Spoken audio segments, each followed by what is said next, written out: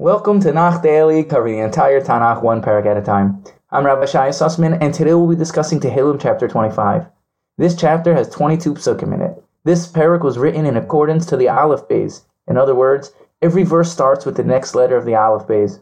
It's brought down any chapter that was said in accordance to the Aleph Beis is considered extra special. Also, Sfardim have the custom to say this parak after the Shmona Esrei for Nefilas Apayim known as Tachlin.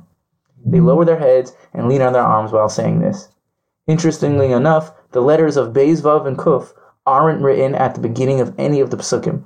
Radak says he doesn't know why these three letters are missing from the heads of the psukim. The Meiri notes, David did not intentionally leave out these letters. Rather, he wrote down this parak as he prophetically received it. However, the Abu Draham explains, the three letters of Beis, Vav, and Kuf spell out the word book, which means empty. David chose to leave out these three letters because this chapter relates how anyone can do tshuva and come close to Hashem. So he didn't want to put a hint to the word empty, implying that God would return you empty-handed. Alternatively, Rav Chaim Vital explains in the Pri Eitz Chaim Shar Nefilas Apayim, Beis, Vav, and Kuf have the numerical value as Gehenim, which is purgatory, 98, because the person who says this parak will not see the fire of Gehenim. In place of the letters Beis, Vav, and Kuf, the letters of Aleph, Resh, and Fei are doubled. These letters combine to create the word Erpa, meaning I will heal, as if to say God will heal your wounds from what you're struggling with. Now let's move on to the actual parak. In this parak, David opens his heart up to God and pleads with God to draw him close. David points his heart towards God and asks not to be shamed by his enemies. David tells God, let me know your ways, show me the right path. Please don't recall the sins of my youth. David continues to affirm his unwavering belief in God's goodness, how God wants people to succeed in life, and certainly someone who sincerely wants to know God in truth will be shown the divine light. We also continue to get a glimpse into David's intimate relationship with the Almighty. My eyes are always turned towards you. Turn to me. Have mercy on me. Look at how much I've been tortured. Forgive me for all my sins and protect my soul, because I'm hopeful for you. The first pasuk in this parak reads as follows: LeDavid elecha Adonai nafshi esa. Of David, to you, God, I lift my soul. For starters, this psalm just opens with the words LeDavid, of David. The Alshich HaKadosh notes, any psalm that starts with just LeDavid and no other accolade means David was speaking as his simple self and not as the king of Yisrael.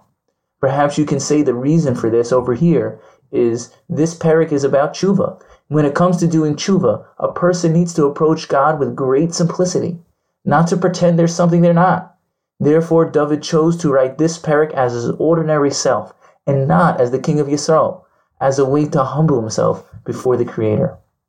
Back to what we just mentioned earlier about this parak being said in conjunction with the Aleph Beis.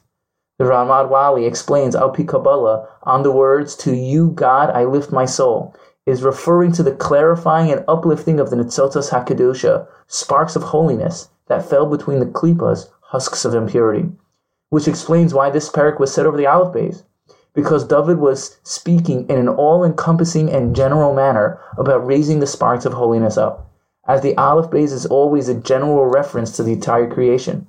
This is what it says in the first pasuk of the Torah, Bereshis bara Elokim es hashamayim v'es haaretz. In the beginning, God created Es, which is spelled Aleph through Aleph Saf, which means God created all the letters of the Aleph Beis, Aleph through Saf. As the Sefer Tanya and others explain, God created the world utilizing the letters of the Aleph Beis. This also explains the customs that many have to lean on their arms when saying this during davening, because lowering your body represents the going down into the klippas, husks of impurity, to raise up the sparks of holiness that are contained there.